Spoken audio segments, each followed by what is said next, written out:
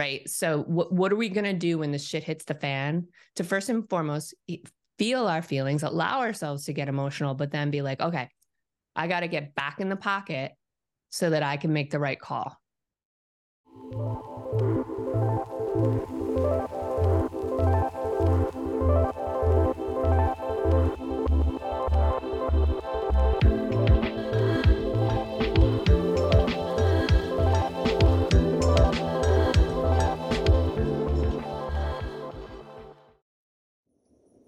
Hello and welcome back to another episode of High Vibin' It and another manifesting tip sponsored by my book, Letters to the Universe, which is a scripting and manifestation journal. So here's a pro tip for today. Whenever you're doing self-inquiry before you go to manifest something, obviously it's important to ask yourself questions like, what do I want? What do I really want? Why do I really want this thing, to get deep down to the core? But another really special and insightful and powerful question you can ask yourself is, why haven't I created this already? Why haven't I received this already? Why haven't I experienced this already?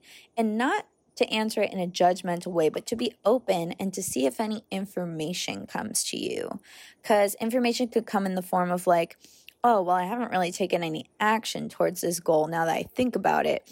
Or I've been really scared to go for it, so makes sense why nothing's really coming to fruition, or whatever it is that comes to you. So ask yourself that question, stay open, and if you want more self-inquiry for your manifesting journal, check out Letters to the Universe to get scripting today. Hello, High Vibin' It, homies. Thanks for joining us for another awesome episode of High Vibin' It. Today, we have a lovely guest who you may already know and may already love, like we do. So we're super excited to have her on, Miss Kris Carr. She's a New York Times bestselling author, a wellness leader, and a cancer thriver. And she's generally just a really cool, badass lady. So we're going to talk about a lot of topics I think that we normally talk about, but go in depth and get Kris's unique perspective. So, Kris, thanks for being here. Thanks for having me, gals. This is a gas already. Heck yeah. I guess. We just like to keep it casual, have fun, keep it real. So yeah, just hanging with the High Vibin' It homies. So Linz, I'll let you do your thing. Go ahead, ask your first question. I know you're dying to ask. Well, everybody knows now on the call, and now the audience knows that I'm actually a really big fan of Crazy Sexy Kris. So I want to hear, for anyone that doesn't know, if you don't know, you're about to be educated, but what kind of brought you to this sphere? What's your story? I'm intrigued that you say cancer thriver. So for those that don't know what that is, maybe you could define it, but I just want to hear, for anyone that doesn't know, all about you and your journey. Whatever you want to tell us. Absolutely. Let me give you the nutshell top sheet. So I have been living with stage 4 cancer for 20 years. So that's why I call myself a cancer thriver. What? Wait, hang on. 20 years? 20 years. And so that's how this whole journey began. I was in a very different job. I had a very different lifestyle. Fiber was something I would be interested in later in life. I wasn't like on the High Vibin' It trail or path. I was like super low vibin' it. That was kind of my MO. And then I got diagnosed with this incurable stage 4 cancer in 2003 on Valentine's Day. Okay, not to be insensitive, but how are you not dead? Like, has anyone ever, you hear about stage 4 and you're like, oh, you better go to hospice, right? Like this is what's happening. So like, what's going on? Oh my gosh. I'm sorry. Sorry about that. Sorry. That was just hilarious. Yeah, I don't know. Sometimes I wonder how I actually made it before cancer. I'm like, you were doing that? How are you not dead then? Well, I have a very slow growing mercurial cancer, and it's very rare, and not a lot is known about it. And so here's the thing. Sometimes my disease can be slow growing, and sometimes it can be aggressive, right, and sometimes it can change at any given moment. So unlike a lot of diseases or cancer specifically, where, you hope that there's treatment options, you hope you go into remission, you hope it doesn't come back, all these things, a lot of that isn't available to me. So treatment options aren't available to me. Remission is not available to me at this time. And so what I have been doing for the last 20 years is learning how to participate in my well-being and take care of myself.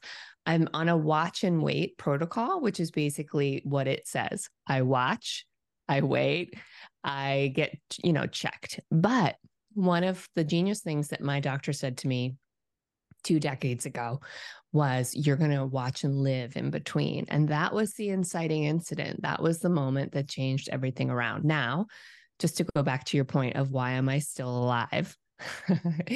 How? Maybe not why, because we all know why. You're here to do good work, but maybe just how. Because maybe I just don't know what stage 4 means. I don't know if society really knows. Yeah, stage 4 is usually when it leaves the primary site, right? So if it spreads different organs, that's when the stages start to change, right? Gotcha. And so mine is as advanced as it can get, and yet it's slow growing. So right now, my disease is currently what's called indolent. So it's to the best of my knowledge, until I go back to the hospital, there's nothing really happening. It's just kind of hanging out. And so that's the hope, that it continues to hang out. I do love watch and live. That's beautiful. I wish more doctors were like that. Watch and live. I do too. Look, I had to work very hard to find my second in command. So I treat everything like it's a business. And that was the first time I became the CEO. And I was like, I need to hire, fire, build a team. Right. Good bedside manner. You need to have your finger in the pulse of research. And if this isn't going to work, you're going to move on.org, because I'm going to find somebody else. Girl, I am on that train with you. I've been like on a cervical healing and wellness journey, because I have, well, maybe I don't have it anymore. I have to go back. But I've been struggling with cervical dysplasia. And in the US, all the doctors are like, oh, you need to get a LEAP procedure, AKA you need to have it removed. But I was doing all this research, and in pretty much every other country besides the United States, they say if you're under 30 and you're healthy, chances of it going away by itself are like 80%. Like highly likely that you won't have to do anything. Just continue on, be healthy. It'll go away on its own. So everyone's trying to like cut up my cervix, and I'm not down with it. Yeah. So I've already gone through 3 doctors, and I did get consulted with one in Mexico who told me like, yeah, you're fine. Just wait. Let's keep an eye on it and see if anything gets worse or better. But it's crazy. Like, it's so sad too, to think that like, I feel like, no, if you felt like this, like you can't trust doctors. They don't always have your best well-being in mind. They're just trying to practice on you. They're just trying to make money from you. And it's just like this whole system that just feels like, yeah. What am I to do? I didn't go to medical school. I need somebody I can trust that knows. I mean, too. So I get it. I have 3 very different birth experiences, and I can tell you 100% when I went for the home birth or the midwife versus the big hospital, like completely different. I just think once you know you have options, once you get in the driver's seat, right, and decide that like, oh, I have a lot of skin in the game, I think I need to make decisions for myself. So many people don't know to do that. I didn't when I had my first kid. I just listened to whatever they told me, and it was what it was. And I think that once you can know that you have options, once you let that light bulb go off, like, oh, maybe I don't have to get a surgical procedure. Maybe I can have a nice peaceful birth where everybody's happy kind of thing. Then I think it changes everything. It's great. I would say it comes down to the right fit, because there's so many good people out there, and there's people who have their finger on the pulse of like other opportunities for your healing and thriving and natural processes and whatnot. And so that's why you both are empowered participants, right? You're empowered patients. And that's what we need to create more of. And each and every one of us needs to understand that we can become that. I don't think that they're the enemy. I just think that like every pot has a lid, and I'm like, oh, you ain't my lid. Okay, good. We're going to go on. Oh, that's cute. I like that. If Lindsay says something's cute, that's like the highest compliment. It is. By the way. Because I'm picturing like when you carve a pumpkin and if you don't carve the lid just right, it's askew, you know? Anyway, I think that is so cool. Yeah. You got to find the right lid that matches. Yeah, nice. Your pot. You're not the right one. Okay, I am really sorry that I diverted us, but you were talking, that's what started you on the journey. So you go, I'll just sit and listen nicely. So that's what started me on the journey. It was literally like this watch and wait, watch and live approach. And I left the hospital, true story, that day. And I went straight to Whole Foods with like mascara running down my face. And I walked in and I was like, this place is fucked up. I don't understand how it works in any way, shape, or form. And there's way too many vegetables. And I'm horrified. Official. And I was like, well, so what? Suck it up, buttercup, because this is your new playground. And that's literally where I started. And in the beginning, I didn't know what I was doing. Like I didn't have a lot of experience in this lifestyle. And so I just started by buying cookbooks and by experimenting in the kitchen. And I started with food because it was the one thing that I thought I could control. And cancer felt so out of control. I was desperately searching for something that I could do. And so that's the natural place that I chose. And the truth is that I wasn't feeling great aside from cancer.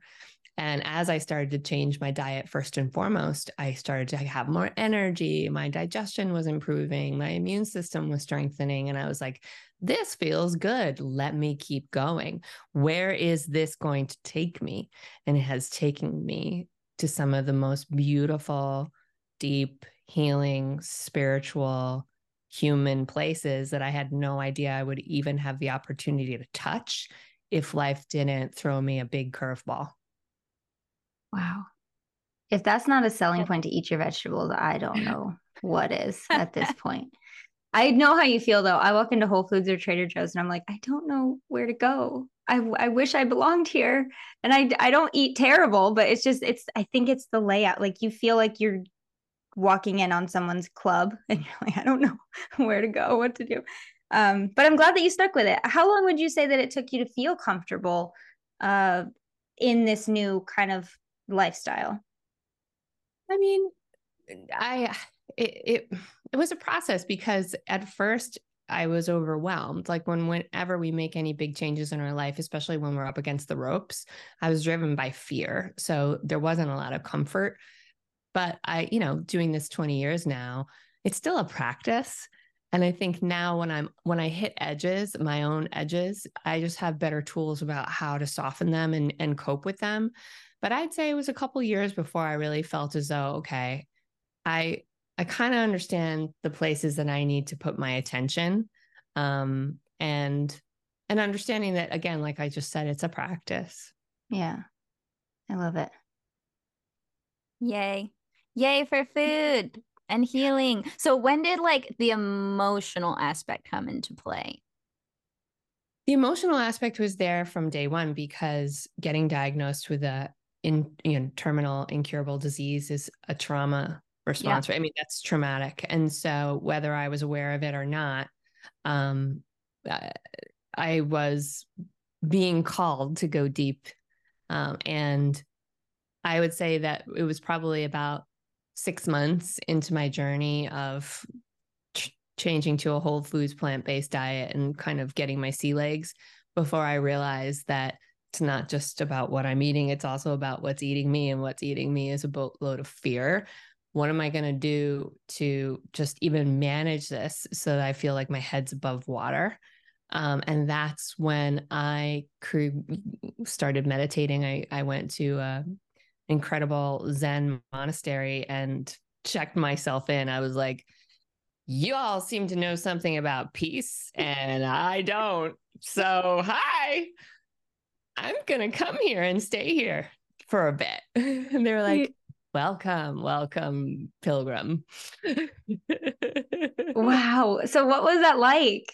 Terrifying, like terrifying and painful emotionally, and my knees. You're just like, you're sitting in meditation for endless hours.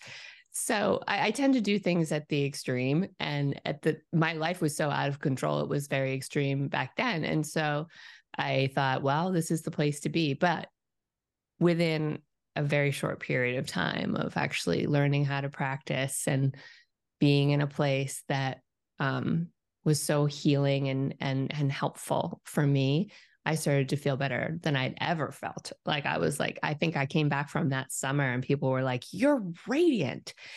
What the F is going on? Like you've been diagnosed, you're Those radiant. monks. It's the monks and the green juice and like, this is the way, and then not long after that, I started to write my journals, right? My first book came out of the journals because I was like, I want to document all the things that I'm experiencing right now. If you're ready to start manifesting more money, which, I mean, let's be real, who isn't?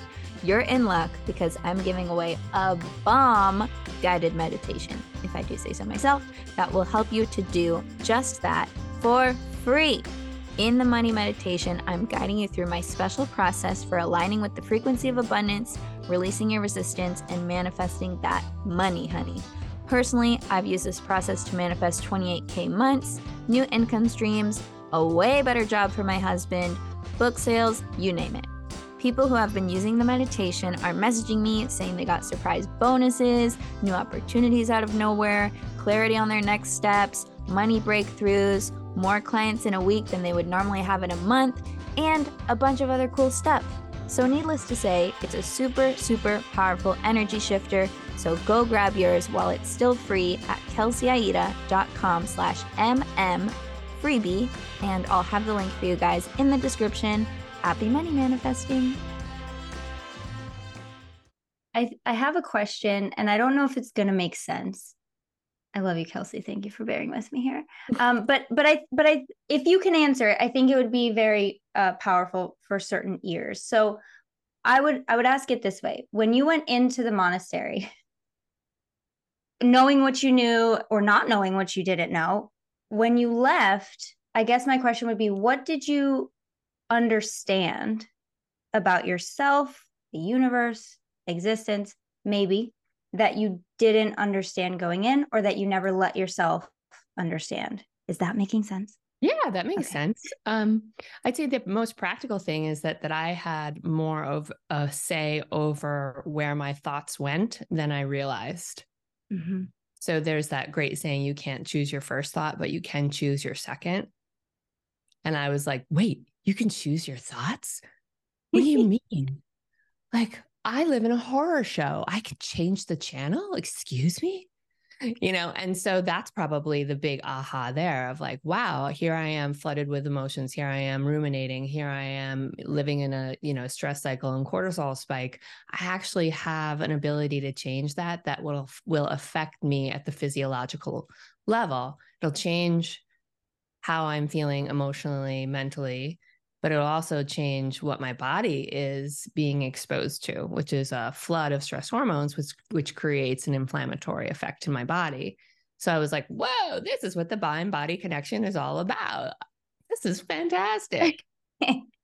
So what does that look like in your day-to-day life now, being at the stage you are in your journey now? If you do have, do you? I'm sure you must. You're a human. You must have thoughts that come in and you're like, oh, well, yeah, I don't like that. So how does that look for you now to change the second thought? Does that make sense? Yeah, totally. This morning we had a very heavy rain and I've got some drainage issues and my garage was like a little bit flooded and I have this big squeegee and I brought my husband and I was like, the garage is a little flooded, which means the basement couldn't flood. And we just finished our basement. And I was like, okay, we got to squeegee this out. And so I opened the garage door and he was like, no, don't do it. It was like in slow motion. Yeah. And literally this ocean poured into our garage. Oh no. Ocean, which then seeped into the basement with the finished TV room. Like literally. That happened today? This morning. And you still showed up? Mm-hmm. Mm-hmm. Wow. Mm-hmm. With good hair. Right.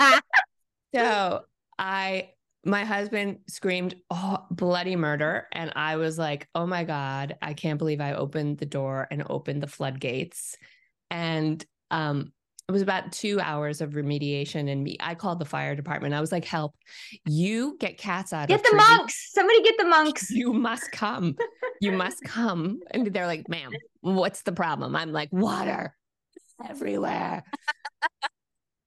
So yeah, there's a lot of moments, not just because I think about life and the world and my own, problems or my own past griefs and traumas and whatnot, and all the places that we go. But I think life gives you moments quite often where you have the opportunity to practice, and so the first thought was, holy cow. You and can say whatever you want, by the all way. the expletives, and then like running around and calling people in panic. And then it was like, okay, well, you know what? There's nothing you can do about this right now other than wait for help to arrive and to do this, that, and the other thing, and to take a deep breath, and to maybe even like we started to laugh about it because we're literally in our underwear running around like lunatics, splashing water everywhere. And so you can see how you can start to change your behavior even in the middle of a shitstorm. Yeah. Right. Maybe not at the top of the shitstorm, because I am not the Dalai Lama, but like 10 minutes into the shitstorm, I was like, wow, it's great to be wet. Oh gosh. I like that. There's nothing you can do about it. I've been having to practice that a lot. There's nothing I can do right now. And if I like the saying, if you just worry, then you're suffering twice. Yeah. Because you're absolutely right about that. And here's the thing, is like, we make better decisions. So I made the decisions to call the right people because I could just take a deep breath and kind of get a little bit grounded and say, okay, there's no way I can get the water out, but I need professional remediation right now. And I'm going to like get myself calm and start making calls. And then an hour later, we had the right people here. Right. So what are we going to do when the shit hits the fan? To first and foremost, feel our feelings, allow ourselves to get emotional, but then be like, okay, I got to get back in the pocket so that I can make the right call. that's great. Yeah. Love it. We're always talking about on the show, feeling your feelings, feeling is healing, how to process in a way where you're not hurting anyone else, you're not hurting yourself. Yeah. But I would love to talk with you specifically about the feeling of grief, because I know that is a specialty of yours these days, as far as something that you've been working through and learning a lot about. So could you maybe I'm just going to leave this as an open-ended question. Like, what are some of the most important or key things that you've learned about grief that have helped you to have a better relationship with it? Yeah, that's a great question. So I just wrote a book. It's called I'm Not a Mourning Person, and it's out. Maybe whenever this releases, it'll be out, or it's in pre-sales. But this was the one emotion I didn't want to go near. So thank you for asking the questions that you just asked that brought us here. So doing a lot of deep work, mind, body, spirit, a lot of self-healing, do a lot of teaching. Here I am 15 years in, and there's still one thing I don't want to touch, whether I'm conscious of it or not. And it's grief. Understandable. Yeah, it is understandable. And so to your point, what are some of the things that we don't know? Well, I think that we are domesticated by a grief phobic, messy emotions averse society. So that means many of us don't necessarily have the tools that would help us navigate storms of the magnitude that we may face in our lives. And each and every one of us will face it at some point, because I talk about ruptures in the book. It's the moment the diagnosis happens. It's the moment your spouse leaves. It's the moment you realize that, you've had a miscarriage. It's just when you lose your job, you lose a loved one, right? Those are ruptures, and ruptures change us. They rearrange us. And will we be the same after a rupture? No, we won't be the same, right? But ruptures also have the power to realign us in ways and to point us in sometimes the direction of a more meaningful, impactful life, because I think they give us perspective. They remind us of what matters, and they may even reawaken buried desires, core values and such. And for me, the pathway to that was allowing myself to learn more about grief, embrace my grief, understand that there isn't a timeline in grief. There isn't a like, hey, it's been 2 weeks, you know, get perky. You know, that doesn't exist. And yet in our society, there's a lot of outside pressures. I wrote a chapter called Awkward Times, Awkward People. And it's about the stuff that, you know, you may say unconsciously, or maybe somebody said to you that can be really hurtful. And what we realize is that, well, we're all doing the best that we can, and we're probably going to make a bunch of mistakes. But what I have come to understand with all of our emotional life and feelings is that there's emotional anatomy, right? And so when we become more emotionally literate, we start to understand what our feelings are actually trying to tell us and teach us, and what may be underneath them too, that's calling out for more attention. And so to go back to your core question, because I know that was probably a lot, grief is a master healer. The life that we want to manifest, the vibes that we want to put out in the world and we want to attract, we have to go to some of the places that scare us. Otherwise, we're putting lip gloss on problems. Might look cute for a minute. Don't work. But okay, it don't work. And so that's what this journey of writing this book and sharing the stories in the book and also the teachings of the book is about. It's really like saying, hey, you can do this. I'm going to hold your hand. We're going to go to some of these places together. But I promise on the other side is more freedom. And relief. And relief. Yeah. And yes, 100% relief. And it's not relief from the pain necessarily, because sometimes the pain will still be there. But it's relief from the fear that the pain causes and the barrier that it creates to fully living. Yeah. Yeah, it's so true. And relief from any unnecessary suffering, right? Because it's one thing to be suffering from something painful that happens, or something really traumatic that happens to you is going to cause a reaction of pain. Of course, that's a painful thing. But then when we layer on the stories of this means that I'll never be happy again, this means that I'm not good enough, this means that I'm going to spend the rest of my life trying to avoid this pain or trying to numb it. Like, it's all those extra things that I think going there and going through the feeling in, a healthy, supportive space, it makes you unafraid, like how you said, and then you're free from all that other stuff that didn't actually have to do with the actual traumatic event that hurt you, and you can just befriend your pain and give it a big hug. That's beautiful. I think we forget that all emotions are just trying to protect us in some way, or problem solve, or soothe us, or defend us, or take care of us somehow. It's just the signal gets mistranslated and we get the wrong message, and we, as Kelsey said, make it mean something else. I agree with you. I would say, especially as women too, because there's a bunch of emotions that society has sort of made us feel as though we're not allowed to experience or share with the world. And I have a chapter that's called Becoming Unbecoming.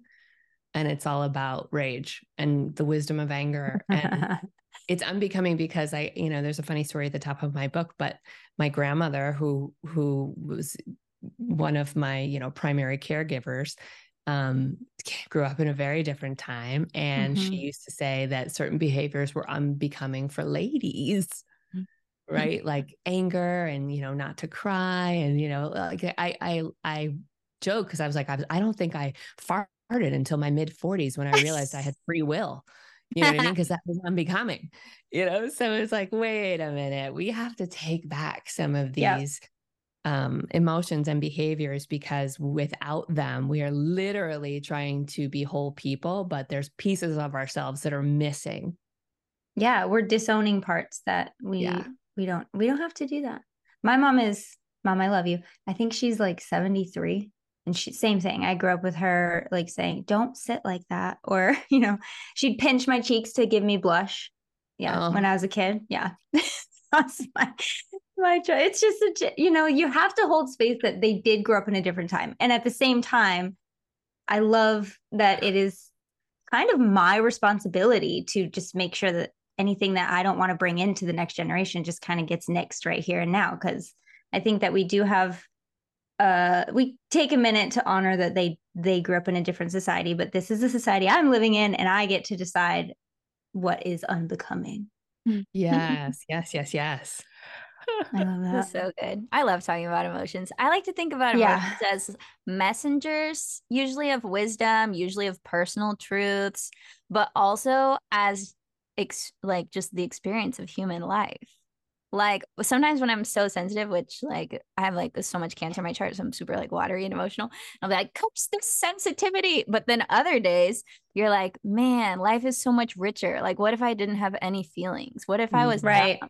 What if I just felt like blah all the time? Like if you only felt one singular emotion all the time, you wouldn't have any contrast to really feel what you're even feeling. So it would just be always the same and boring. And like, who wants to ride that roller coaster? Nobody goes on those rides at the fair that are just like so lame, right? Unless you're like with a baby and you gotta be gentle, whatever. But I think we all knowingly, like in our soul, signed up for an experience, and you can't have the experience without the feelings that come with the experience. So, you know, we all have our relationship to certain emotions that varies depending on the day, but I just love celebrating them for the value that they bring to our life.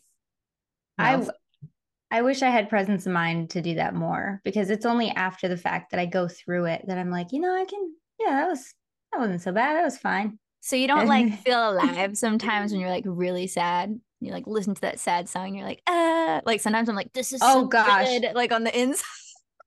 I cannot listen to me. Here's my thing. Kelsey's like, I'm going to celebrate the spectrum of emotion. And I'm like, I'm going to avoid music because if I listen to a happy song, I will feel the happiness in my tear ducts. If I listen to a sad song, same thing. Romantic songs, don't care. It will affect, like, I can't function. I'm working on it, but it is funny. And I don't avoid it necessarily. Like there are moments when I would just like, I need to listen to music, but it's funny that you brought up music, because that's the thing. If I'm going to feel anything, it's going to be because there's a song on. Oh God, no, I feel stuff. Hold on. I'm realizing that no, it's not just with music. I do feel things, but with music in particular, I don't know what it is. It kind of gets me. I don't like it all the time. Art, Lindsay. It is art. I know. Maybe I should be dancing while I listen to it to move the energy out. Just dance. Well, I love that you just use the word energy, because honestly, that's what our emotions are. They're energy. And what I would share is when you have any of those experiences and you're resistant to any feelings, or you're like afraid to go into those feelings, then like that's your opportunity to be a little detective, because one of the key, relationships in my life is my relationship to myself. So in physical form, right? I think it's the deepest relationship that you can have. And so if you want to learn more about yourself, if you want to understand yourself better, if you want to be able to practice more compassion, if you want to be able to forgive yourself when you behave a certain way and you wish you could have taken it back and you can't, right? If you want that kind of experience, then investigating those emotions is how you're going to go there. Like yesterday, I did something in a meeting and I had a little shame hangover afterwards because I was a little aggressive. I'm just going to say, and I was like, what? Why did you do that? I felt this little like jolt of shame. Like, you didn't have to be such a dick. Why'd you do that? Right. And then I was like, well, why did you do that? Actually, what was under there? Can we talk about that? Can we get curious about it? Can I do a little self-soothing? Can I be like, you're good, you're okay, kid, slap you on the ass and keep on going. Right. But that's literally the practice of befriending and working with yourself. Right. So how do we take the concept of befriending ourselves and our emotions and put work boots on that concept? And in my life, that's how. Hey, Lindsay here. Have you seen what's new inside my Align Your Mind membership? Members already get instant access to my best hypnotherapy audios, mindset hacks, manifesting methods, and more on demand right at their fingertips. But now when you join AYM, you'll also get a major VIP level upgrade with my brand new goal-focused hypnotherapy toolkits. These toolkits inside AYM are carefully curated hypnotherapy bundles designed with your specific goals in mind. Whether you desire to call in more money consistently, get out of the mindset rut that you're in, renew your passion and confidence, manifest with more ease and power, cultivate more self-love and inner knowing, or finally release the burdens from your past and heal, once your subconscious mind is on board with your goal, it's a done deal, and that's what my toolkits are designed to do for you. So if you're ready to rewire your mind, release what's holding you back, and manifest your desires with ease, the AYM membership is where it's at. Just hit the link in the episode description and start embodying your highest potential. Yeah, I think curiosity is so underrated and not talked about enough. So I'm glad you wrote this book. I'm sure it's in there somewhere to get curious. And people just don't realize that if you can just put on like your curiosity helmet for like 5 seconds, that opens up a whole world of information where you can completely shift your relationship with yourself. Because the curiosity naturally, if it's genuine and you're like, okay, I really want to understand, like, why did I get triggered? What was I thinking before I started feeling that feeling? What caused me to feel like shit? You know, like, let's figure it out, you know? And when you get curious, I feel like that naturally leads to more understanding, which naturally leads to more compassion, which naturally leads to more inner peace. And it's just like this beautiful spiral into a more peaceful, content place where you are understanding of yourself, forgiving of yourself, and just having more peace and compassion. Because I think people always are like, oh, I need to forgive myself, but I don't know how. And they're like, oh, I got to forgive myself. I feel this pressure to forgive myself. I know, like, I need to love myself. But they're like, well, how can I forgive myself for something I don't approve of that I did? And it's like, well, you have to understand why you did it. So you have to get curious, you know, what happened before the event. So I'm with you. Curiosity all the way. And curiosity automatically, just the word, takes away the need for judgment. Just saying I'm curious versus like, why'd you do that? It's like, well, why? Let's get some answers. Let's explore, not judge. I think just using a different word sometimes has a different energy to it. So it can help you kind of do that objectively. Well said. Yeah, well, it's two very different vibrations. You can't really simultaneously be in the vibration of curiosity and judgment at the same time. So it's like if you can switch into curiosity mode, you naturally will let go of that judgment, and it's that much easier to understand and make some progress and gather some good insight. I was going to say intel. That works. Intel works. Yeah. Data. Personal data about the personal database, about the programming that's going on in your body and your mind and your spirit. I wanted to ask, on the spirit of improving your relationship with yourself, what are some of the things that you tell yourself when you're going through an uncomfortable or painful experience that help you? Or ones that don't help you, just to set an example of what not to say to myself. I'm going to kind of keep that inner monologue private, but it's kind of things that I can find myself saying. We all know, we do it. We all do it. Well, you know, I think some of the tools that have been helpful for me are, first and foremost, understanding, like what we were talking about, understanding the sort of landscape of our emotions and having a more emotional literacy. And so I can say, oh, wait a minute, this is fear. And oh, this is anxiety. This is the difference between the two. Fear comes on in an instant. It has a beginning, middle, and an end. A deer jumps out in front of you. You swerve. You get a surge of stress hormones. There's going to be a hangover period afterwards where your body has to, you know, regulate. And that's fear. More often than not, we think that we are fearful. I speak for myself. I would say that I could be more of a fearful person. Actually, I struggle with anxiety more than fear. And I know that now because I learned the difference between the two. So anxiety can mirror fear. It can look a lot like fear, but it's not actually coming on in an instant and having a beginning, middle, and end, right? Anxiety is more of a rumination. It's more of a fear about what may or may not happen in the future. And so we find ourselves in these places where we're telling ourselves stories, and very often they're not fairy tales, they're horror movies. And when I am in a horror movie and I'm not making the kind of paycheck that Stephen King is, so that's like, wait a minute, where's the bank? Where's the bank if I'm going to stay in this movie?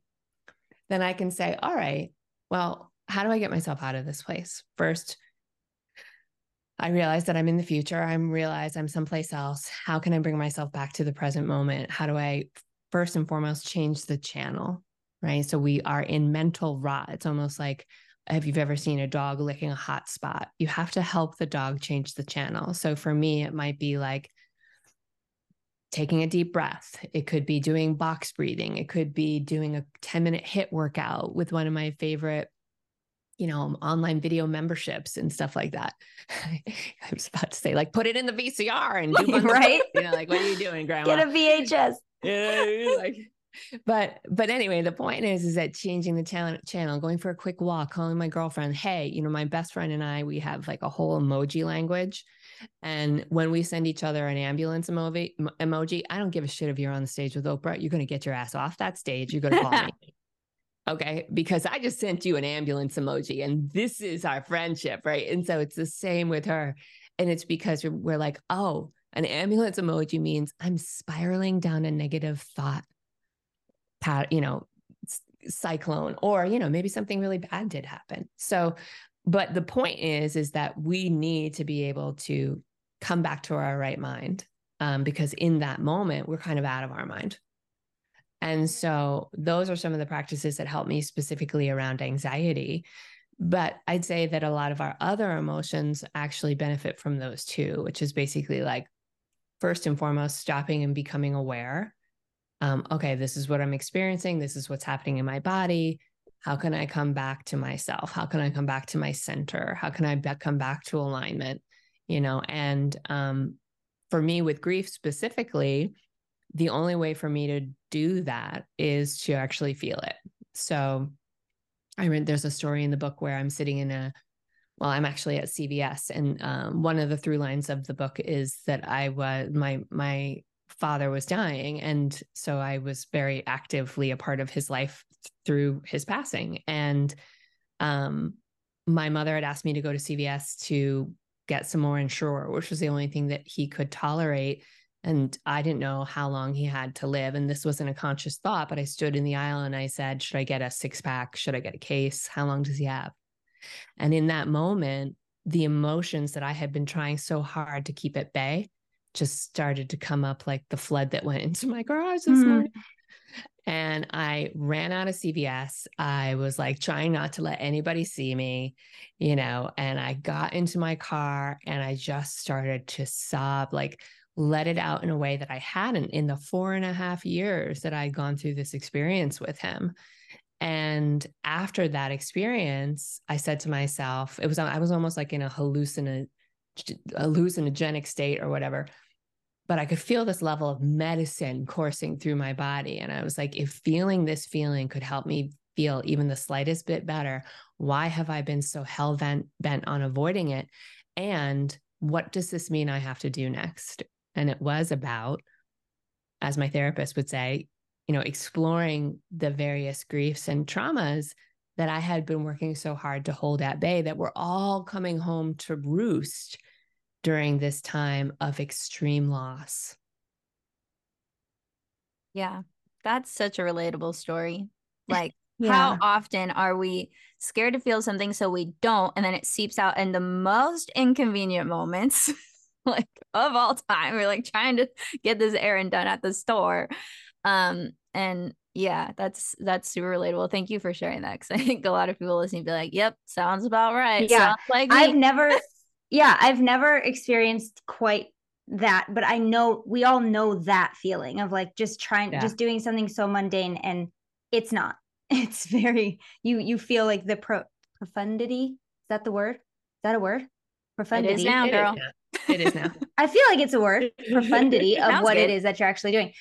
Speaking of your dad, I know that we're about to head over to the Patreon. But before we go, I really wanted, you mentioned so many like life lessons that he gives you towards the end. And I want to know for the listeners what you think has stuck with you the most, maybe the most, maybe not the most important one, but I think you know what I'm saying. Like the one that you want to leave people with, or maybe two, that you feel they should have. You're so greedy. I know. Give us 3. Why not? No, just kidding. Oh my gosh. More. So the first thing is make your golden years now. And I'd say that's the most important thing that I can share that was beautiful wisdom from him. So he had just retired and sold his business. And, you know, every single one of us, we think, well, I'll save this and I'll do this later. And at some point when I have more space and I've checked this box and I've done this and the kids are off to school and la, la, la, la, la, then I'll live the life that I want. Then I'll go on the trip. Then I'll, you know, whatever your desire is. And then he got sick, and then it became clear that he was dying.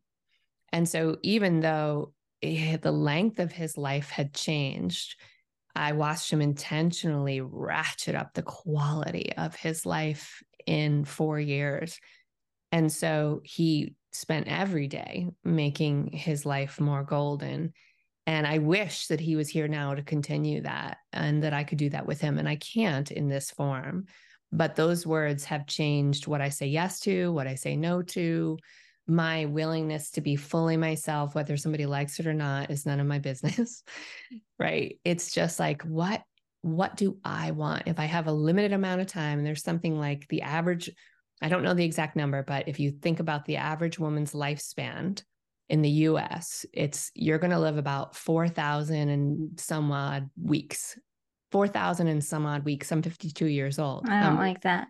How many weeks now, doesn't mean you're not going to live to 100 and blow past the average, but you got to track with me on what the point is, right? So the point is that if you only have a certain amount of time left and you've lived a lot of it already, are you going to waste it? Or are you going to start to say, what is a choice that I can make today that would make my life more golden? And it's the small things. It's not necessarily like, hey, the three of us are going to jump on a jet to Paris after this. Yeah. Which would be lovely. That would be lovely. Right. And maybe we will do that. But it's like, sometimes we think it's not good enough unless it's the jet to Paris or whatever your thing is. Right. But what I'm saying is like, what are the micro moments throughout the day that can make your life more golden that you're not giving yourself now? Do those things. Don't wait. Because you want to get to the end of your life and you want to drop the mic.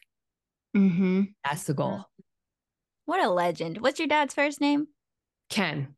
Ken. We love you, Ken. What a guy. Yeah, we do. Yes. What a guy. What a guy. Love him. What a sweet True. guy. Oh, man. This has been great. This has been such a good, juicy, dare I say it, Lindsay hates my juicy conversation. But it's Kris Carr. You have to say juicy. It's funny. I guess so. I guess I'll allow it. Alrighty. So before we head over to the Patreon and chit chat a little bit more and continue having fun and being deep and all these great things, can you please point people where they can grab your book? I'm sure it's everywhere. We're going to link to it, obviously, and where they can work with you, learn more about you, explore, and take in more of your medicine. Yes. Thank you for asking. So it's available where books are sold. You can find me at kriscarr.com, and on Instagram, I'm at Crazy Sexy Kris. That's right. Keeping it sexy. Okay. Keeping it real. You guys are the best. I'm so grateful for your time. Oh, thank you. This was so fun. Yeah, we're grateful for yours. Thanks for coming on our pod and sharing your wisdom and your energy and your fun, just lighthearted energy. I think people gravitate towards your work because you have a way of making things still fun and funny and like ironic. Especially when we're exploring these like heavy topics such as grief, like one of the heaviest emotions anyone can feel in their life. I think it's important to have that duality and have that balance. So thanks for bringing your unique perspective to the world. We appreciate it. And if you guys want more, we're going to Patreon to party. So go to patreon.com/highvibe, become a member for a tiny amount per month, and it helps us keep the lights on. So we appreciate you. We love you. Have a wonderful week, and maybe longer, and we'll see you soon. Bye. Thanks so much for tuning into the show. Thank you to everybody who has left a review and shared the podcast with friends and family. We super appreciate it. It really helps the show a lot, especially because our goal is to get over 1 million downloads before the end of 2023, and we definitely need and appreciate your help to do it. You can further support the show by joining patreon.com/highvibe to get exclusive content, extended episodes, bonuses, and more. Thanks again for listening. We love you so much, and we'll be back next week with another new episode. Bye. Bye.